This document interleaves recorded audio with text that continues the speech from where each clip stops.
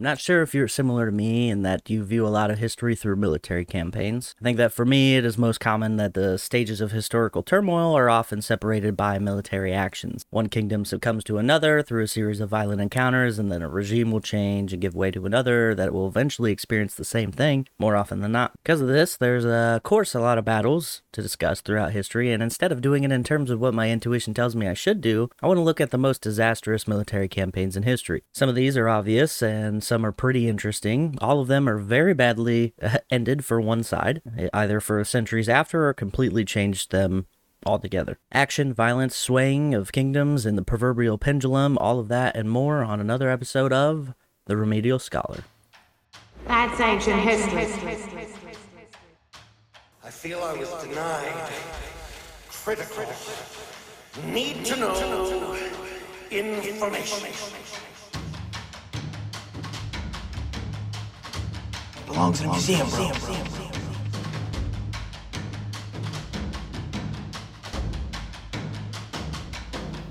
Stop skipping your remedial class. Welcome everyone to another episode of The Remedial Scholar. I am your host Levi, and I am happy to be here. I hope everybody is doing well in their holiday shopping. I think I saw 98% of the US population at the mall this weekend, so if you want to avoid that kind of traffic, you should check out the merch store. I mean, why wouldn't you? It's chock full of fun designs. This is a great way to help the show. Obviously, you don't have to, but if you would like, the link is in the description for you to follow. You can also share with your friends or just share the show in general. Sharing us with your friends is a great way to help us out. Beyond that, reviewing probably the best other way if you feel so inclined to do so on whatever app you use. Alright, enough for the begging, on to the real reason you're here. Disastrous, blunderous, foolish. All of these words describe the battles that we're going to be discussing today. We'll be giving a little context to each one and driving in a bit of detail before moving into the results and how it impacted the overall conflict that they were involved in. These battles occurred all throughout history and all across the globe, and there's way too many to cover in one episode, just so you know. So don't be if you don't hear one, don't be like, ah man, you didn't talk about this one. Well, sorry, there's only a billion battles to discuss. So the first one is a story of, resource management, and one of the most bloody battles in all of history. During the Warring States period of ancient China, which lasted from 465 to 221 BCE, this battle unfolded. The Warring States, similar to the period in Japan of the same name, which had taken place much later, essentially a civil war of sorts, and everyone vying for control of these places, different factions and states trying to become the one ruler of China. It would actually end at the heels of this battle, or the repercussions from it. In 265 BCE, the Qin initiated a strategic move by attacking the state of Han, capturing Qinyang, and effectively isolating Han's commandery from its southern heartland.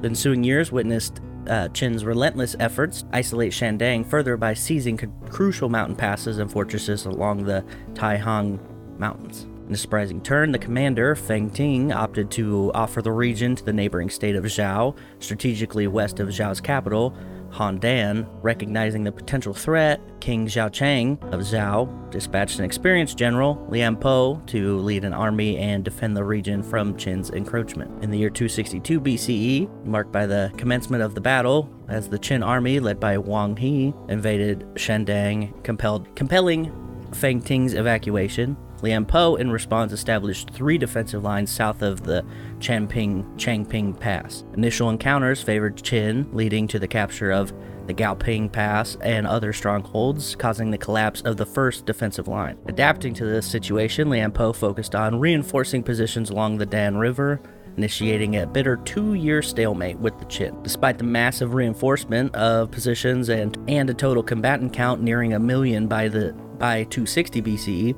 both sides faced a protracted impasse. As Lian Po's strategy wore down the Qin's forces, internal issues arose in Zhao. Frustrated by prolonged conflict and influenced by Qin's rumors about Lian Po, King Zhaochang replaced Lian Po with Zhao Kuo, the overconfident son of the late general Zhao Shi.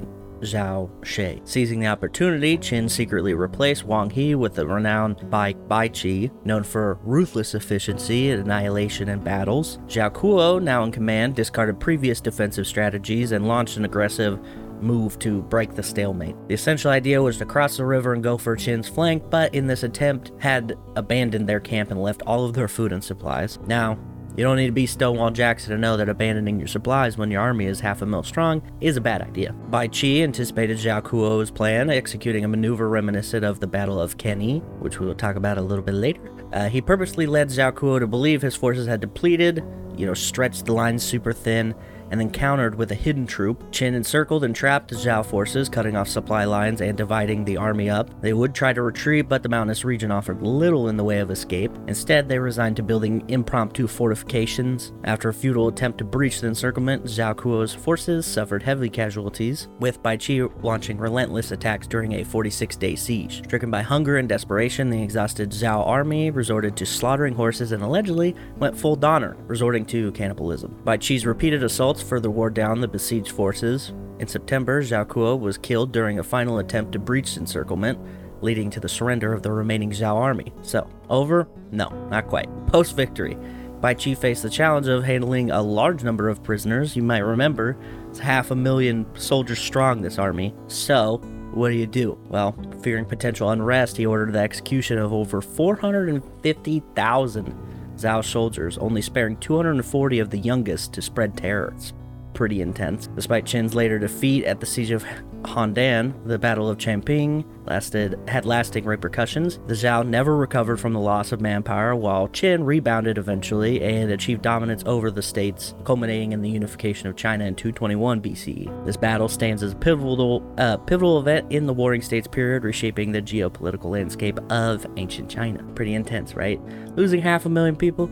I mean, guesstimated. Either way, a lot of times in history, they're gonna, okay, we say we lost this many, but even so, it's usually half. I mean, if on the low end, so there's 220,000 soldiers. That's still a big chunk. No wonder that Qin was able to win out over the other conflicts. You have this biggest competing army decimated. You executed all of them, and there's not really any other army that can, stand up to yours at that point. All right. Moving forward a few decades to a different continent, to a place that has captivated all of our collective unconscious on a daily basis. That's right, babes, we're going to Rome. This one is nice too because it gets to show people the fallibility of the Roman Empire. It was not just constant domination. I mean, it was mostly that. In the times when it was not, we have cases like this where I'm about to tell you. Both of these battles took place during the Second Punic War. Well, what was the Second Punic War?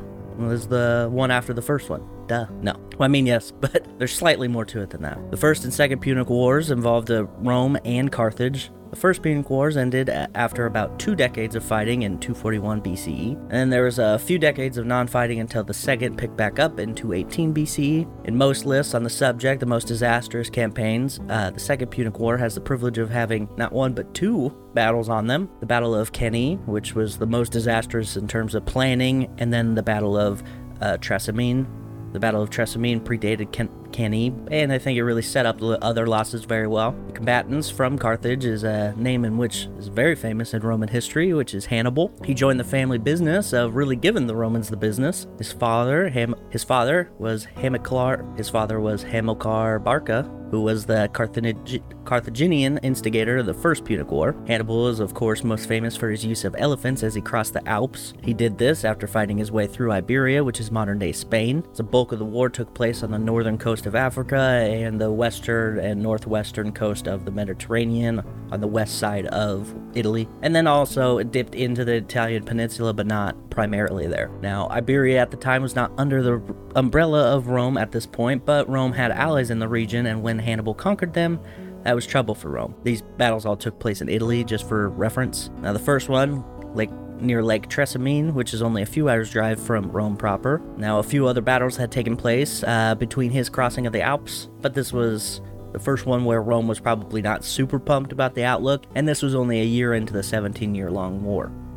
2 battles in 2 months between the powers of Carthage and Rome occurred in 218 BCE in November and December, the Battle of Trebia being the latter. The next major one wouldn't occur until June of the following year. Following the disheartening outcome of the Battle of Trebia, Rome experienced initial alarm, which was somewhat alleviated with the arrival of Sempronius. Subsequently, the consulship was bestowed upon Gnaeus Geminus and Gaius Flaminius, heralding a surge in war preparations. The consuls elect embarked on a comprehensive strategy, recruiting legions, reinforcing key locations, constructing a formidable naval fleet, and establishing vital supply depots. Now, the fleet thing is interesting because the biggest part about Hannibal's strategy was, I'm not even going to play with the water. Like, he didn't even worry about it. And I think that is very important because Rome did dump a lot of resources into being a naval power at this point. You might remember from the Pirates episode, but just something to keep in mind. They spread their resources pretty far out, and then he didn't even use what they spread half of their resources to, essentially. So, in the spring of 217 BCE, Hannibal and the Carthaginians traversed the Apennines, catching the Romans off guard with an unexpected route through Etruria. Flaminius, in eager pursuit, believed he was chasing fleeing Carthaginians. The Romans, oblivious to the Carthaginian presence, hastily marched without conducting proper recon, which is, never a good idea. It would have taken, a handful of horsemen to run through this area and then find out that there was an entire army lurking. Seizing the opportunity, Hannibal recognized that he had eluded his pursuers, orchestrated his masterful ambush at Lake Trasimene. Under the cover of night, the Carthaginians executed a strategic march, positioning themselves discreetly behind hills along the north shore. On June 21st, 217, the unsuspecting Romans, advancing along the lake, unwittingly walked right into the trap. Carthaginians launched a devastating assault from both flank and rear, plunging the Roman ranks into disarray. The ensuing chaos resulted in numerous casualties, captives, and desperate attempts by Romans to escape, some ending tragically in drowning as they tried to swim across the lake. As with many historical battles, the numbers are very sporadic and in hard factual data, but the Romans are said to have had around 30,000 men who were all killed or captured, with the larger 50,000 strong Carthaginians only taking around 2,500 casualties. And these numbers seem pretty close to accurate, considering how massively devastating surprise attacks like this were to armies that are pretty much evenly matched. That kind of thing can take two armies that are pretty competitive in their numbers and tilt it just really heavily to one side. The reverberations of the defeat at Lake Trasimene spread back through Rome, sparking panic. In response, Quintus Fabius Maximus assumed the role of dictator and adopted a Fabian strategy named after him, emphasizing avoidance of direct conflict. Meanwhile, Hannibal continued his devastating incursions into Apulia, culminating in Rome's most catastrophic military defeat in the Battle of Cannae in 216 BC. Luckily, this next one is from the same war, so I don't need a bunch of setup. Cannae was targeted by Hannibal because of its supply stores. I mentioned that Rome was kind of bolstering their supplies a little bit earlier. Well, this is one of those places. And not only did it benefit Hannibal by taking those supplies, but it also caused further distress across Rome, because Cannae was not just a supply store location, but it was essentially the Roman version of a state capital. It was a regional power, and with it being such a pivotal regional power, the news spread, and this made the rest of Rome very nervous. The rest of Rome very nervous, and for good reason. The prelude to actual battle consisted of Hannibal deploying cavalry to dissuade troops from taking water back to the camps, which just kind of sets up the frustration at the Roman camps. We're just trying to get some water, and this guy won't even let us drink, dude. At the Battle of Cannae, Hannibal employed a strategic formation, creating a crescent-shaped deployment with Hispanic and Celtic troops in the center, gradually withdrawing to lure the Romans deeper. The Carthaginian cavalry gained an advantage on the flanks, and when the Roman infantry advanced, Hannibal orchestrated a controlled retreat, forming a tight semicircle around the Romans. In the dust-filled battlefield, the Roman visibility was hindered, and psychological factors, including lack of sleep and thirst, complicated the infantry's experience. That's what I'm talking about. We can't even get water. We're thirsty. We're tired, and now we're half encircled. The Carthaginians, deliberately withdrawing, turned the Roman infantry's strength into a weakness, causing them to lose cohesion. Hannibal's African infantry, initially uncommitted, now encircled the Romans in a pincer movement. Simultaneously, Carthaginian cavalry attacked from the rear, and the Roman infantry found themselves enclosed, leading to a total massacre. Casualties were devastating to Rome, with estimates ranging from 50 to 70,000 infantry killed and 370 of the 6,000 cavalry surviving. Carthaginian losses were reported around 8,000. Now, this really makes me think of campaigning in the Total War Rome game, which I brought up in a few episodes, but the main one was the very first episode of the show, the War Dogs episode, that, inspired that episode anyway. Some of the strategies utilized in this battle are things I've definitely done in that game, which is kind of fun to see it work in a generated way. Like, it's hard to visualize these things. A lot of the pictures are just like squares on a map, and you're like, okay, cool.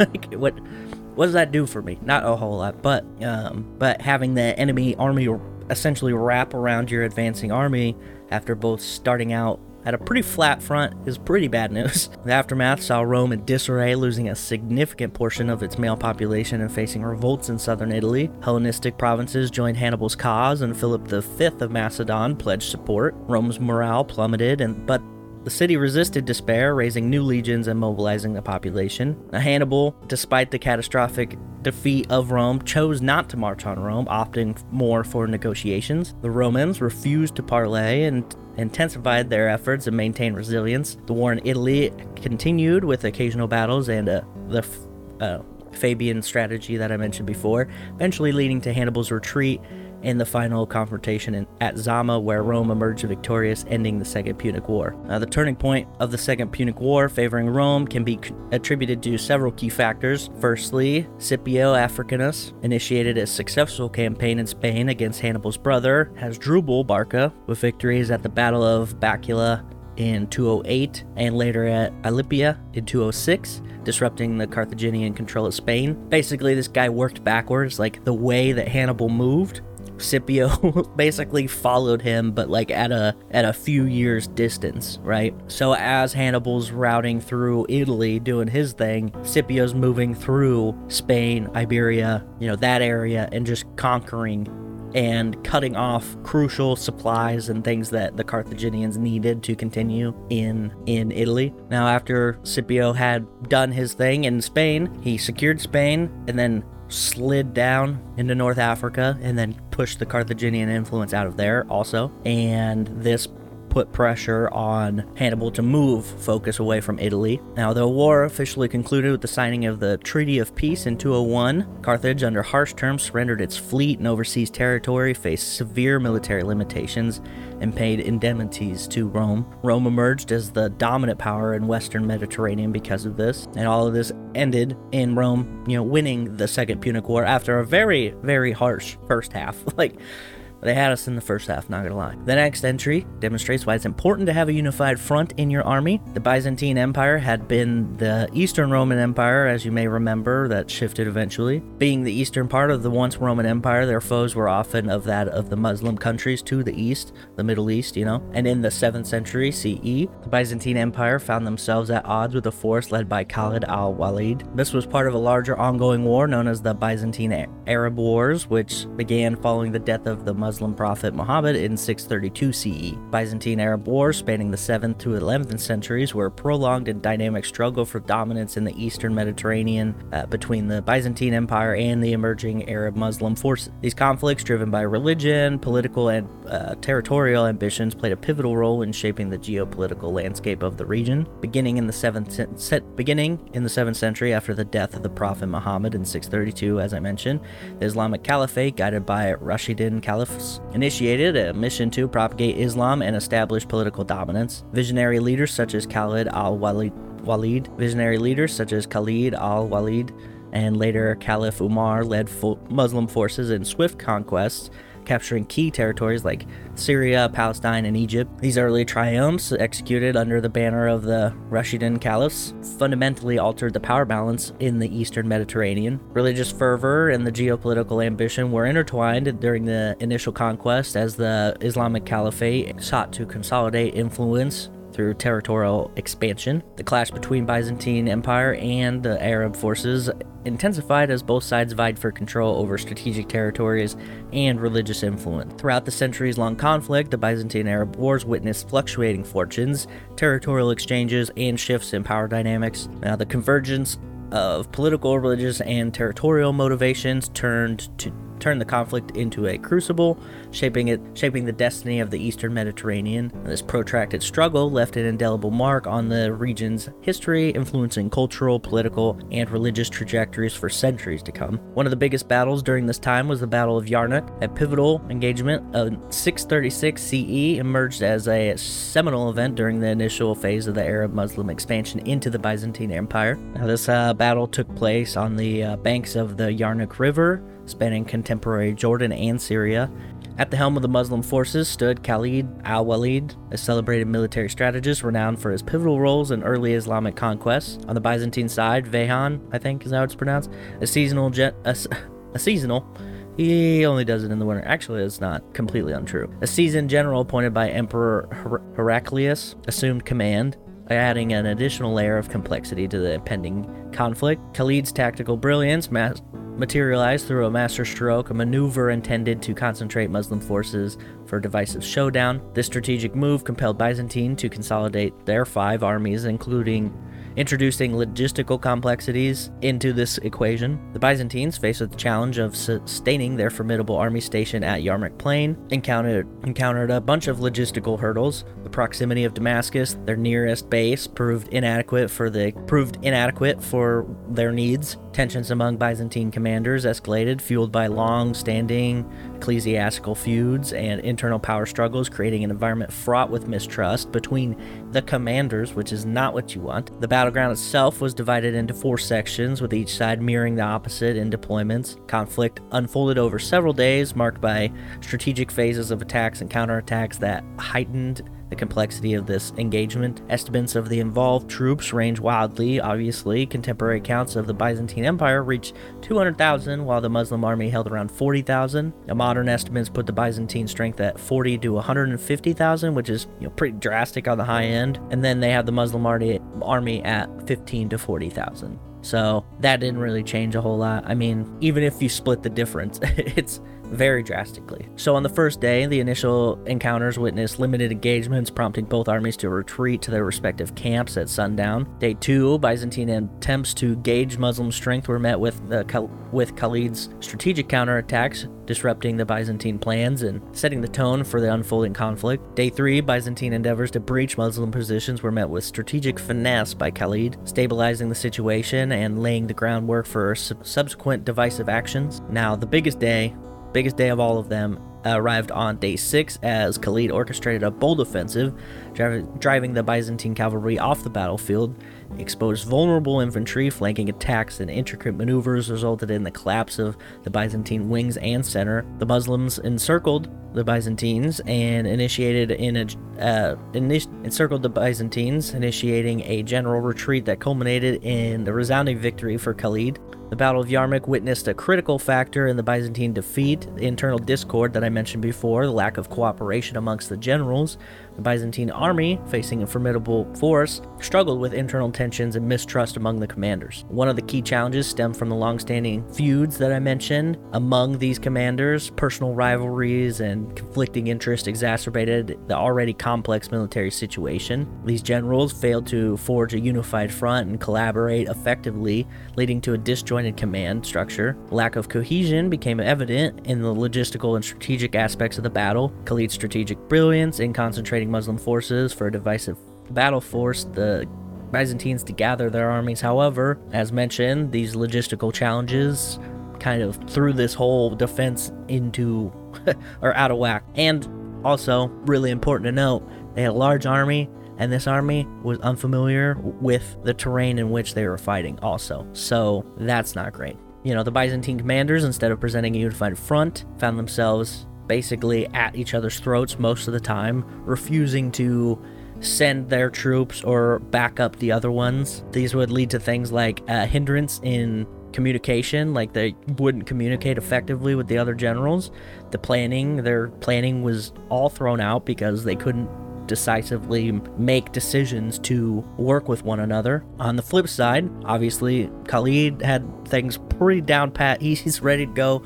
He's got everything lined up exactly how he wants to be, and it was just complete opposites in the situation. Despite having massive numbers on their side, Byzantine and their infighting generals could not manage to defeat a guy who had a very cohesive and well-trained group. Now, some of the estimates of the losses put around 4,000 on the Muslim Arab army, and then anywhere from modern sources estimate around 40,000 on the Byzantine side, while contemporary sources range from 70 to 120,000 range. So I'm going to go ahead and say like half their army, because that seems like a good estimate, like 40 to 120,000 on a 40 to 250,000 size army or something, depending on which source. I mean, that's pretty drastic. All right, so next up, we're going to move forward to the 12th century in the heart of the Crusades, which, definitely need their own episode because they're convoluted and messy. This particular event was one of the more disastrous bits for the Crusaders, which is fine because the entire crusade was a disaster. If you were unaware, the Crusades, a series of religious wars initiated by European Christians,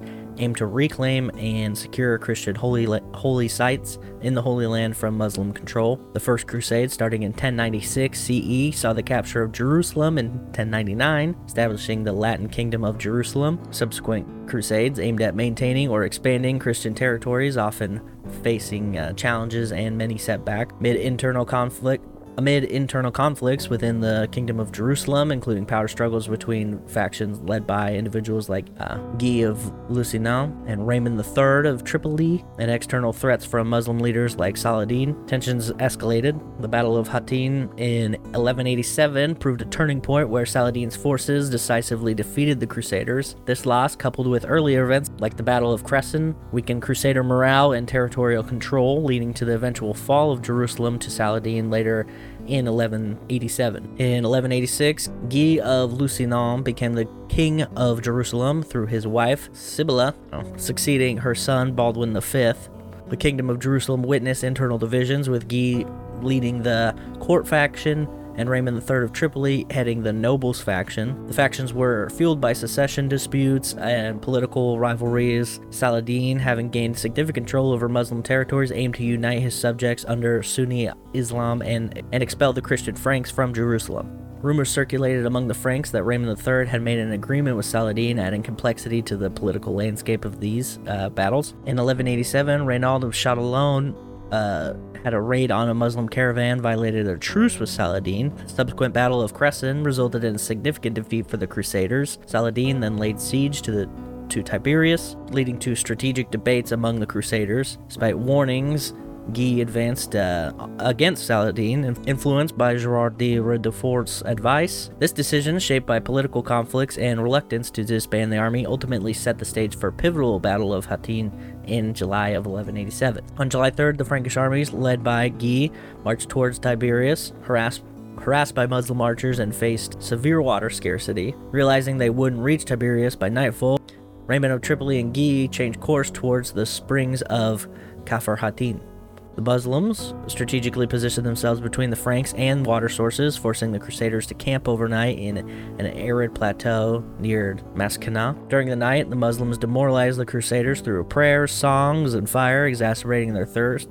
Play Free Bird! On July 4th, blinded by smoke from fireworks probably, the Crusaders faced Muslim archer attacks advised by Gerard and Reynald. Guy's brother Amalric formed a battle lines and the engagement began. Thirsty and demoralized, Crusaders attempted to reach the springs of Hattin, but were surrounded by Saladin's forces, blocking any retreat. Count Raymond managed to reach the Lake of Tiberias, while Guy's situation worsened. Christian infantry deserted, and despite desperate charges, the Crusaders were defeated. Many were killed and others taken prisoner. Guy, Amalric, Reynald, and other barons were among the captives. In Saladin's tent, he offered water for Guy, a sign of mercy, but Guy, unaware of the custom, passed it to Reynald. Saladin accused Reynald of breaking the truce, leading to conflicting reports of his execution, either by Saladin's hand or his guards. Guy was spared, as kings do not kill kings, allegedly. A little Red Baron class from Saladin. Following the Battle of Hattin, significant losses befell the Crusaders. The true cross was inverted on a lance and sent to Damascus. Crusader King Guy was captured and taken to Damascus, later released in 1188. Other noble captives were eventually ransomed.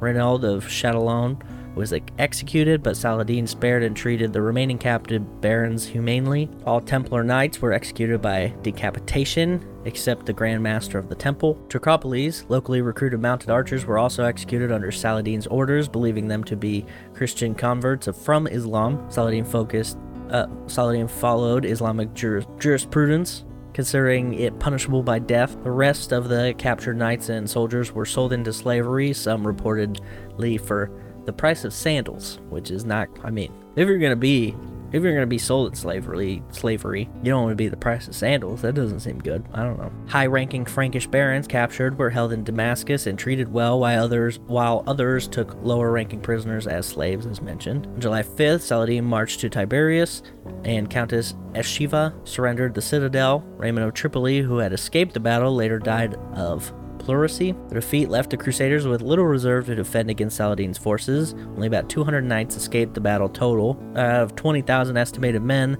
the Crusaders lost most of them. The aftermath saw Saladin capturing 52 towns and fortifications, including Acre, Nablus, Haifa, Toron, Sidon, Beirut, and Ascalon by mid-September. Tyre was saved by Conrad Montferrat, while Jerusalem was defended briefly and later surrendered to Saladin on October 2nd. So, pretty interesting. The Crusades, there's too much going on in those things, dude. They're and it's kind of weird because it's kind of an extension of the Byzantine Arab Wars, I guess for the Muslim side, but it's just very interesting. Anyway, the next entry takes us to the time of one previous episode. Miss Joan of Arc during the 100 Years' War doesn't take place while she was actively involved in the conflict. Rather, it takes place a few years after she was born. And again, since she was only 13, since she was only 19 when she died, that doesn't help really to clarify. But she was only 3 when this battle happened, so she definitely wasn't involved. But I digress. If you recall from the Joan episode, you'll remember that before she was involved, things were pretty bleak for the Frenches to Fries. If you're unaware, the 100 Years' War, a prolonged conflict spanning from 1337 to the 15th century, emerged from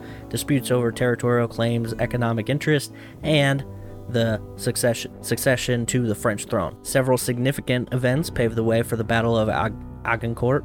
In 1415, Edward III of England initiated the war by asserting his claim to the French crown, setting off tensions and hostilities. Early battles such as the Battle of Crécy in 1346 and the Battle of Poitiers in 1356 witnessed notable victories for the English under the leadership of Edward the Black Prince, the dude from, he's the guy that knights, what's his name, in A Knight's Tale. The Treaty of Brittany in 1360 marked the conclusion of the war's first phase, granting extensive territories to England and acknowledging Edward III's sovereignty over them. However, renewed hostilities erupted due to disputes and power struggles, leading to events like the famous Siege of Orleans that involved Joan of Arc later on. In 1415, Henry V of England launched a military campaign in France aiming to reinforce English claims to the French throne. Despite successfully capturing Harfleur during the Siege of Harfleur, Henry V faced a few challenges, including disease and dwindling forces. The ensuing conflict took place in late October of 1415. On the morning of October 25th, Henry V deployed his English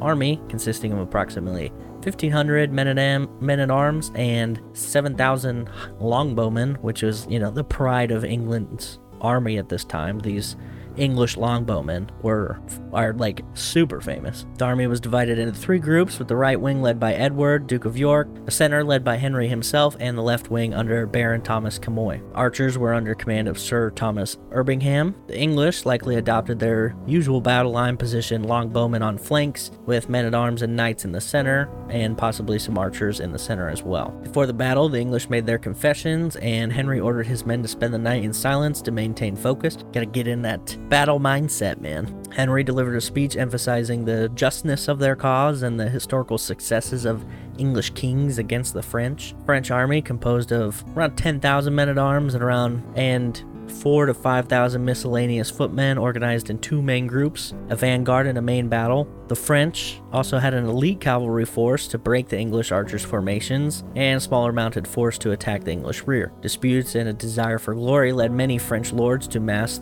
in the front lines, with archers, crossbowmen placed behind them. The field's narrowness and muddy terrain favored the English. As the battle unfolded, the French cavalry, disorganized and unable to outflank the longbowmen or charge through the sharpened stakes protecting them, suffered disastrous defeat. The French men-at-arms, wearing plate armor, closed in on English lines, but faced a hail of arrows. And if the arrows did or did not penetrate the very thick plate armor, it probably hit a lot of the gaps. With just the massive volley of arrows flying through, you're gonna hit gaps. I don't know about hitting through the armor itself, but maybe these longbows were pretty intense. They got a lot of force behind them. But either way, the French, weighed down by their armor, were stuck in this slop of mud. Very similar to how Magellan was stuck in the muddy beach in the Philippines. Is a very similar situation to that. Their terrain also restricted the French's ability to use their numerical advantage effectively. The French men-at-arms reached the front of the English line, pushing it back. When the archers ran out of arrows, they engaged the now disordered French men-at-arms using hatchets, swords, and mallets. The exhausted French forces, unable to lift their weapons or fighting over fallen comrades, were just completely overwhelmed. The only French success was the attack on the lightly protected British baggage train, seizing some of Henry's personal treasures. After the initial English victory, Henry, fearing a French regrouping, ordered the slaughter of the French prisoners, sparing only the highest of ranks. This decision, aimed at preventing prisoners from overwhelming the exhausted English forces, resulted in the deaths of several thousand French captives. Out of the potentially 25,000 French involved, the Battle of Agincourt resulted in a catastrophic defeat for the French, with around 6,000 of their fighting men dead, including numerous military and political leaders. Casualties included 3 dukes, 9 counts, and 1 viscount, along with a constable, admiral, master of crossbowmen, and other high-ranking officials. The heralds reported around 3,069 knights and squires killed, along with 2,600 unidentified corpses. Entire noble families were wiped out, and the battle had a profound impact on French society. Estimates of French prisoners range from 700 to 2,200, including notable figures such as the Duke of Orleans and Bourbon. English casualties were comparatively lower, with at least 112 killed, including the Duke of York and the Earl of Sussex. While the victory was militarily decisive, its immediate impact did not further the English conquest, as Henry V prioritized his return to England. Triumph established the legitimacy of the Lancastrian monarchy and facilitated future English campaigns in France. Obviously, we know after this there was a lot of infighting from the Armagnacs and the Burgundians after. And then eventually, the 100 Years' War continued with fluctuations in power dynamics exemplified by the Treaty of Troyes in 1420, recognizing Henry V as their heir to the French throne. However, the war persisted, with Joan of Arc's influence and eventual capture ultimately contributing to the end of the English dominance, and the French kind of turned the tide after that. Alright, let's jump out of medieval Europe and show these people how some good old-fashioned Americans lose a battle. Am I right? No? No? Well, too bad. I could make it easy and talk about Gettysburg or any number of the Confederate defeats. We all know, or should know, how Sherman took it to them on several glorious occasions. But no, this next battle is one that is a little more intriguing, a little more messy. In the 19th century, there were a lot of conflicts which occurred and left battle scars all across the geography of the United States.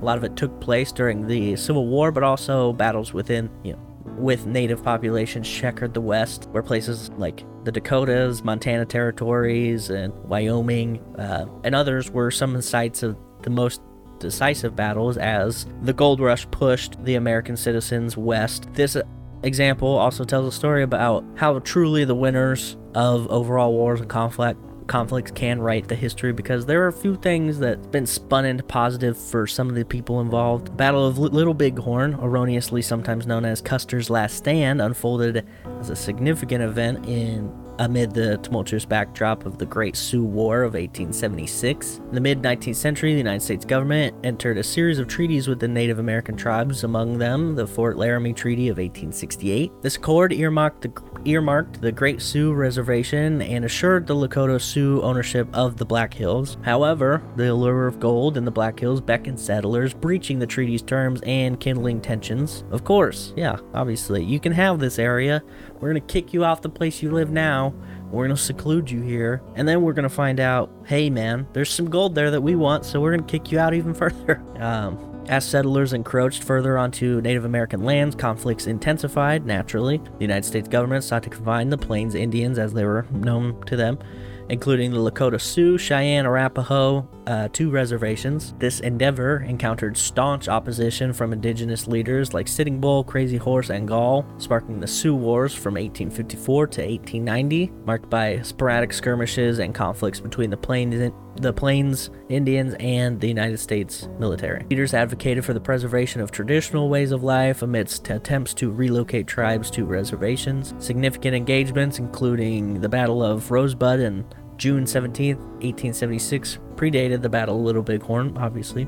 Here, General Cook's forces clashed with Native American warriors, setting the stage for the larger. Concurrently, the Native American tribes hosted cultural and religious events such as Sundance, fostering unity and resistance. Sitting Bull, spiritual leader of the Lakota Sioux, reportedly foresaw massive conflict during a Sundance, envisioning soldiers, quote, falling into his camp like grasshoppers from the sky. The Valley of Little Bighorn became a focal point and designated as part of the Crow Indian Reservation on May 7, 1868. Skirmishes ensued between the Sioux and Crow tribes, escalating in 1876 when the Sioux entered the valley without Crow consent, prompting the Crow to align with the United States Army. In response to Native American resistance, the United States government devised a 3-pronged approach, featuring military campaigns to compel the Lakota and the Cheyenne back to reservations. Colonel George Armstrong Custer led one prong, opting for an independent and swift maneuver to surprise and confront the Native American tribes. This context sets the stage for the Battle of Little Bighorn, a monumental confrontation destined to etch its place in history as a defining moment in the relentless struggle between Plains Indians and the westward expanding forces of the United States. In the lead up to the Battle of Little Bighorn, the Army's coordination faced challenges, beginning with General Crook's retreat at the Battle of Rosebud on June 17, 1876. Despite holding the field, Crook was surprised by a large number of Native Americans, withdrew his group and awaited reinforcements. Unaware of Crook's situation, General Gibbons and Terry continued their advance, intending to converge near the Bighorn and Little Bighorn rivers by late June. Terry ordered Custer's 7th Cavalry to scout the Rosebud, with the option to deviate from orders based on Custer's judgment. That's an important factor here. On June 24th, Custer's scouts, positioned at Crow's Nest, spotted a vast Native American encampment about 15 miles away. Custer contemplated a surprise attack, but received reports of hostiles discovering his trail. Concerned about an immediate threat, Custer divided his forces into 3 battalions, under Major Reno, Captain Benteen, and himself. Unaware that the Native American group on his trail was leaving the encampment, Custer decided to attack without delay, fearing the village might disperse. The morning of June 25th saw the division of Custer's companies preparing for the impending engagement. The Army's pre-battle assumptions, influenced by the inaccurate information or misunderstanding of information, miscalculated the number of Native Americans they would encounter. Custer relied on estimates that failed to consider quote-unquote reservation Indians who had joined the non-reservation tribes, resulting in the unawareness of the significant Native American forces awaiting him. As Custer approached Little Bighorn, he observed only the pony herd, and underestimating the warriors' presence due to a misinterpretation of their activities. Custer's strategy aimed at engaging non-combatants in the encampments, intending to capture hostages, innocent men, women, and children, as well as disabled people. And he was going to use them as hostages to pressure the warriors into surrendering. His battalions were positioned to ride into the camp, secure non-combatant hostages, counting on striking consternation among the warriors. Custer believed the close proximity of women and children would favorably influence peace negotiations. Custer faced challenges as he sought to capture women and children.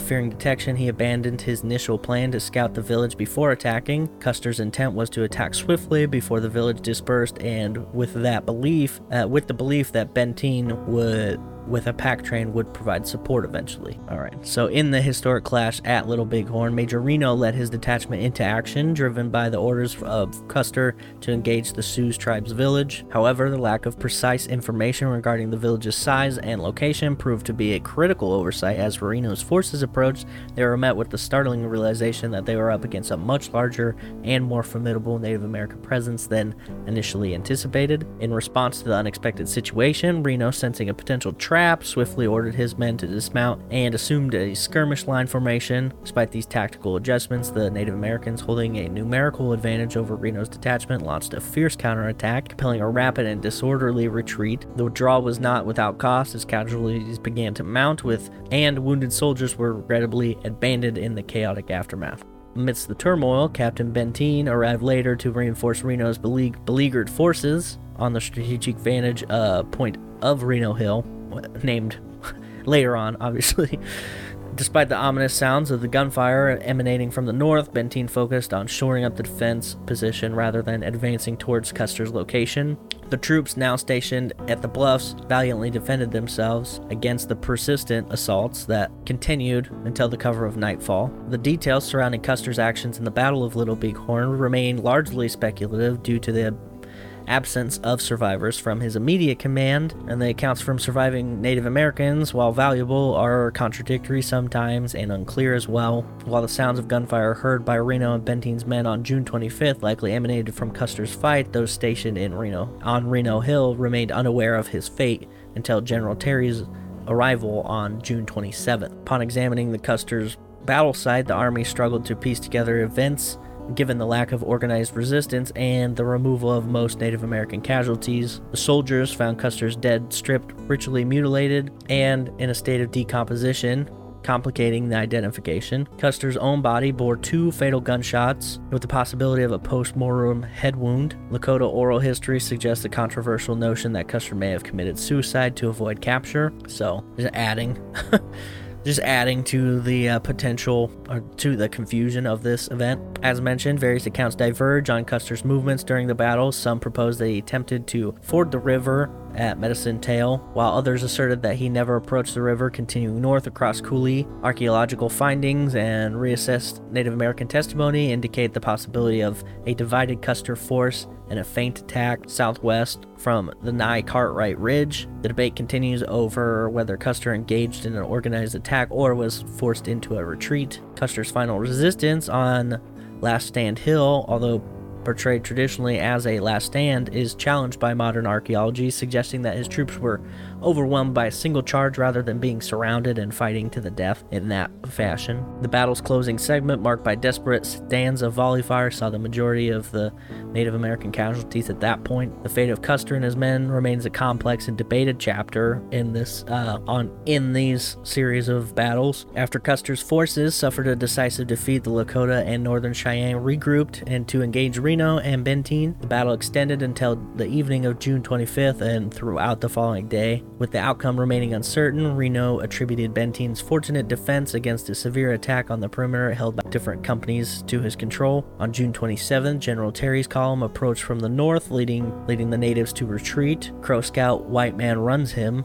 which great name. That's his name. White Man Runs Him was the first to inform General Terry's officers of Custer's force being wiped out. Reno and Benteen's wounded troops received limited treatment, and 5 eventually succumbed to their injuries. The news of Custer's defeat reached those aboard the steamboat Far West, a supplier for the expedition. Curley, one of the Custer scouts, relayed the information to Captain Grant Marsh, who swiftly converted the Far West into a floating hospital, transporting wounded to Fort Lincoln in record time. News of the quote-unquote Custer Massacre spread rapidly to the east, coinciding with the U.S. Continental celebrations, coinciding with the United States Centennial celebrations. An Army investigation commenced, facing challenges due to concerns for survivors and officers' reputation. Custer's wife, Elizabeth Bacon Custer, vehemently defended his heroic image. And while the Battle of Little Bighorn marked a pivotal moment for both natives and the relationship with the government, it indicated the beginning of the end of the quote-unquote Indian Wars. Within 48 hours, large encampment dispersed due to resource constraints. Ogallala Sioux Black Elk described the Exodus narrating the flight along Greasy Grass, which is Little Bighorn. That's also known as the Battle of Greasy Grass. After celebratory events, many natives returned to the reservation, and the warrior count decreased to around 600. Generals Crook and Terry awaited reinforcements before resuming action in August under leadership of General Nelson A. Miles in October. The Great Sioux War concluded in May 1877 with a defeat of a Miniconjou Sioux band. The ownership of the Black Hills, a focal point of the conflict, was determined by an ultimatum from the Many-Penny Commission. The Sioux yielded Bahasapa to the United States under the threat of starvation, rejecting the legitimacy of the transaction. The Sioux pursued their claim through lobbying and litigation, leading the United States Supreme Court's acknowledgement of the unjust taking of the Black Hills. The Sioux declined compensation and persisted in asserting their right to the land. Although the cavalry showed up with around 700 men in total, and Custer had wildly underestimated the native response and did not use the scouts he had to his advantage, this led to almost 270 of his 700 being killed in battle, with 55 wounded, while the 11 to 2,500 native army lost anywhere from 31 to 300 total in the skirmish, which, still left them with a massive strength in comparison. I spoke on the fact that the name Custer's Last Stand is erroneous, and this is due to the fact that after his death, as mentioned, his widow had campaigned to illuminate his name by writing books telling his stories to journalists and anyone who would write them and embellish a lot, basically spinning it into he's like this huge hero, he fought to the bitter end to do XYZ, blah blah blah. And this continued until it was commonplace in school textbooks in the early 20th century even, and some variations of the story are probably still being taught incorrectly to this day because of this. They make Custer appear as a hero, although we don't have any conclusive contemporary accounts of how he acted in the battle. We just know that his strategy was not great since he ended up on this list. He ignored serious warnings from the native scouts who were assisting him and did not wait until the actual proper head of the campaign, Brigadier General Alfred Terry, and his troops arrived before advancing. Granted, he was given permission to do so upon his judgment, but was his judgment good? No, obviously not. Anyway, good for the natives though. So that's it for this one. Obviously have tons of other ones to talk about because every war has terrible decisions, and this is just exacerbated by the fact that there have been wars forever. So I'm certain we will revisit this topic again at a later time. Did you learn anything new? Did it illuminate some things that you already knew? Drop a comment in the Facebook group or on the video, on the YouTube video, and let me know what you think. As always, don't forget to check out all the social media options we have. Share us with your friends, post memes in the Facebook group, engage with other listeners. If you have a topic you'd like to hear about, let me know. Email me. I also still have stickers for sale, so you can email me for those too. Email me remedialscholar@gmail.com, and thank you again for all your support. I really do appreciate it. It means a lot. So that's it for today's episode. If you learned anything, I hope that it was that you should not fight in the mud when heavily armored. Listen to your scouts, and if you're splitting command duties with another person, maybe work together with them. Anyway, let curiosity fuel you, and I will see you next time. Bye.